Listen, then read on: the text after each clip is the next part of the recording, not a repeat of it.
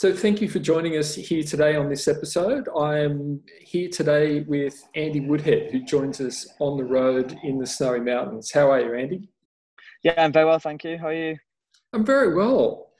Now, you've escaped Sydney for the weekend. You've hit the roads and heading to the ski fields for the weekend. It must feel nice to get away.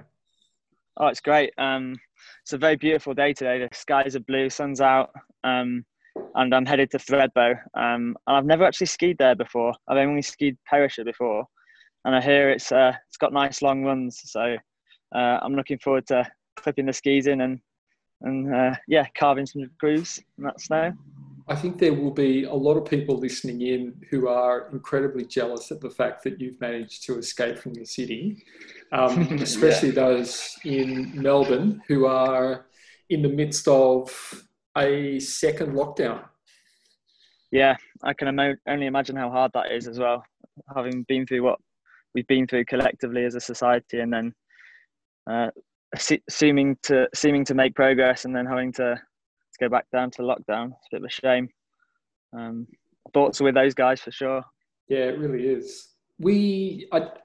I don't think we truly appreciate how important it is to get out, to connect with the outdoors, to have some sense of, some sunshine, some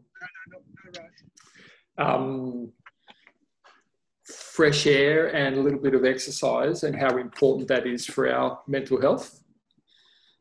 Yeah, it's massive. I think that's another thing that's been hard about lockdown, actually, like gyms closing and people not being able to get outside enough. So I feel super lucky to be able to be in that position again where I can go to the gym and can go for a weekend away. I don't know how long that will last. I assume the guys in Sydney might have to lock us down again as well. So changing daily, I think. Yeah, it's starting to feel that way again in Sydney with the number of cases just sort of creeping upwards in Sydney. It's starting to feel like we might find ourselves in a restricted circumstance again soon. I know, like, one of the things that I was concerned about early on was the impact that being isolated and being indoors has on people's mental well-being. Yeah, I think the thing is, it's just a completely different experience to what everyone's used to, really. We're a social being, and we want to be in a community. We want to be working with each other, testing our brains, exercising, socializing, all that good stuff that comes with it. And it certainly took me quite a while to adapt to that change. I definitely found getting into a routine quite useful, and was pretty disciplined in making sure I did a walk around the block when I could do. Yeah. Now, your new company that you're working with, Batyr, specialises in mental health. What is it that the service does? So Batyr is a young person's preventative mental health organisation. Mm-hmm. We are set up by young people, driven by young people, for young people. And we basically go into schools, universities, and more recently workplaces, and run facilitated workshops. Okay. So that involves members of our team going to the school, and then we take with us young people with lived experience of mental ill health, and they who have gone through a training program to get to where they've got to, through working with our storytelling expert. And then they tell their story to the school. And there's a couple of primary objectives from that. One is to increase help-seeking behaviour, and the other is to smash the stigma. So ensure young people are more comfortable to talk about mental health. And a stat that we use is that we believe that in a classroom of 30 young people, that there'll be at least 7 young people with mental health challenges, but only 2 people will speak out and seek help. Wow. So we are operating in New South Wales, Victoria, and up in Queensland. There's a team of about 50 of us. And we've definitely had to change our approach with COVID happening, because we were pretty much a face-to-face offering. So we're now doing like online webinars and things that you're probably familiar with. Yeah. So what kind of, like, how young are the people that you're dealing with? So we go as young as 15 and pretty much go to 30. Okay. That's kind of our sweet spot, if you will, but it kind of bleeds into younger than that and slightly older than that. But that's predominantly our target market. Yeah. Yeah. Okay. Yeah, it's a great organisation to work for. I have to say, I feel super lucky. Yeah.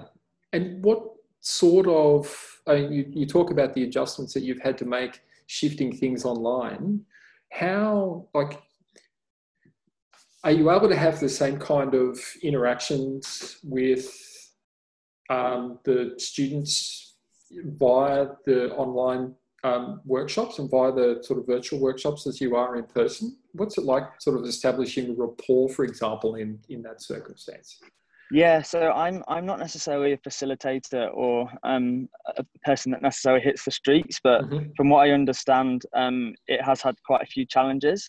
But the team are great at adapting, and I think because we've had no choice but to like refine the process that we follow and learn to facilitate groups and work slightly differently with teachers. You obviously miss the body language cues, and sometimes people may talk over one another, and might not be as clear as when to speak and when not to.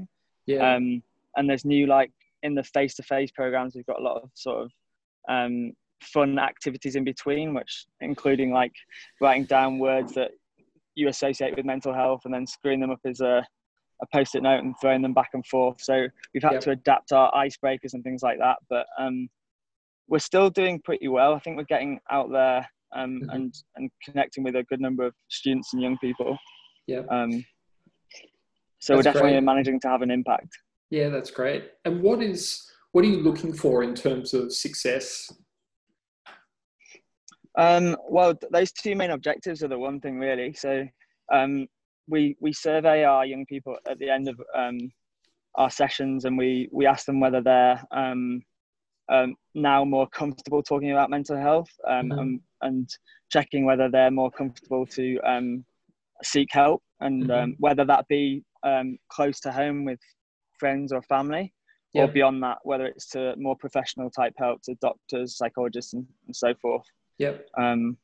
And there are a few things that people generally don't necessarily know about the system in Australia, such as if you go to your GP, you can be referred to a psychologist and get 10 mental health sessions covered by Medicare.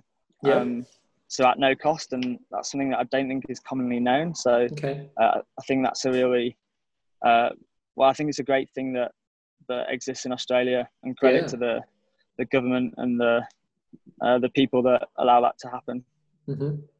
So those two goals then, so reduce the stigma associated with mental health issues, particularly amongst young people, and then those help-seeking behaviours.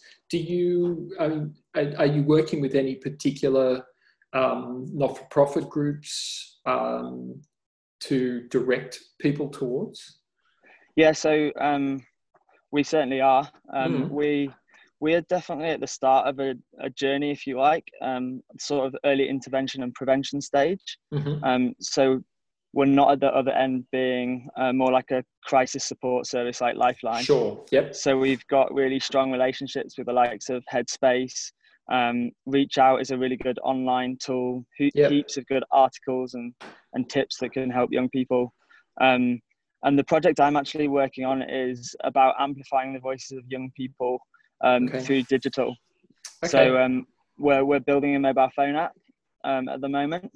And the vision there is to encourage young people to keep having that voice, making them feel empowered to speak up and tell the world how they fit in it and how they see it, and really giving them a platform to communicate. Because I think young people's messages can get lost, and then that has a knock-on impact as well, right? So like, we can't provide, as a country and as a community, we can't provide the best service that we can without knowing from the people that are using it what that's like. Yeah. So that's kind of one of the core objectives of what we're doing. Have you found that you're able now that you've shifted at least part of what you're doing into that online model, and that through the use of video tools, have you sort of found that you're now able to reach outside Sydney, Melbourne, Brisbane? Are you able to connect more readily out into regional and rural parts of the country? Yeah, absolutely. That's great. I think with anything, it's like a work in progress, but we're learning heaps from this experience that we're going through, and we certainly are trying to push hard to include young people that live in rural and regional areas, because we know how difficult it can be for them. Yeah. So that is an area of focus for us, definitely. And our objective with the product I'm working on is to try and reach 1 million young people by 2022. So at the moment we're over 200,000 young people that we've reached out to and spoken to, and we've got about all up, that's from the beginning of time, about 1,000 young people who we've trained to be speakers, to go in and tell their story. And it really helps because young people can relate to those people, and the story's crafted in a positive way, and it's got messages of hope and resilience, and there's a lot of good things that can come from a bad experience, and we really try to bring that to the surface in what we do. That's great. I know I did an activity with Headspace earlier in the year, and some of the information that they were sharing as part of that was quite eye-opening in terms of the impact that mental ill health has on young people in Australia, the impact that it has, and the disproportionate impact that it has in rural communities, the disproportionate impact that it has on our First Nations people, or on First Nations people in Australia. What you're doing by helping those groups is really wonderful. Yeah, thank you. We're trying our best, and we'll keep trying, and keep trying to achieve greater reach and have positive impact on the young people of Australia, because they're the future, right? Yeah, that's wonderful. And at UX Australia, which is only in sort of 4 or 5 weeks, we'll be hearing about the approach that you've been taking to design these services. Is that right? So I've written a book about my own experience of anxiety and depression. Okay. And I'm going to talk about that book and how I came to produce that book, what the learnings were. I was fortunate enough to speak with all sorts of different people about it at different points in time. I tried to find to go through the mental health journey that I took in Australia, from the very first start, being talking to my company, then talking to a doctor, then being referred to a psychologist, and then on to a psychiatrist. And it's been quite a journey with its highs and lows, but I've tried to produce a product and a book that can offer hope and help, and it's really simple to consume. I'm excited to attend UX Australia and share my experience. That's wonderful, and we're excited to have you. I will leave you now to continue on your journey and hit the slopes. Hopefully the sun stays there with you, and you have a lovely weekend. Yeah, thank you very much. It's been good to speak to you, Steve. It's been a pleasure. Thank you very much. Take care. All the best.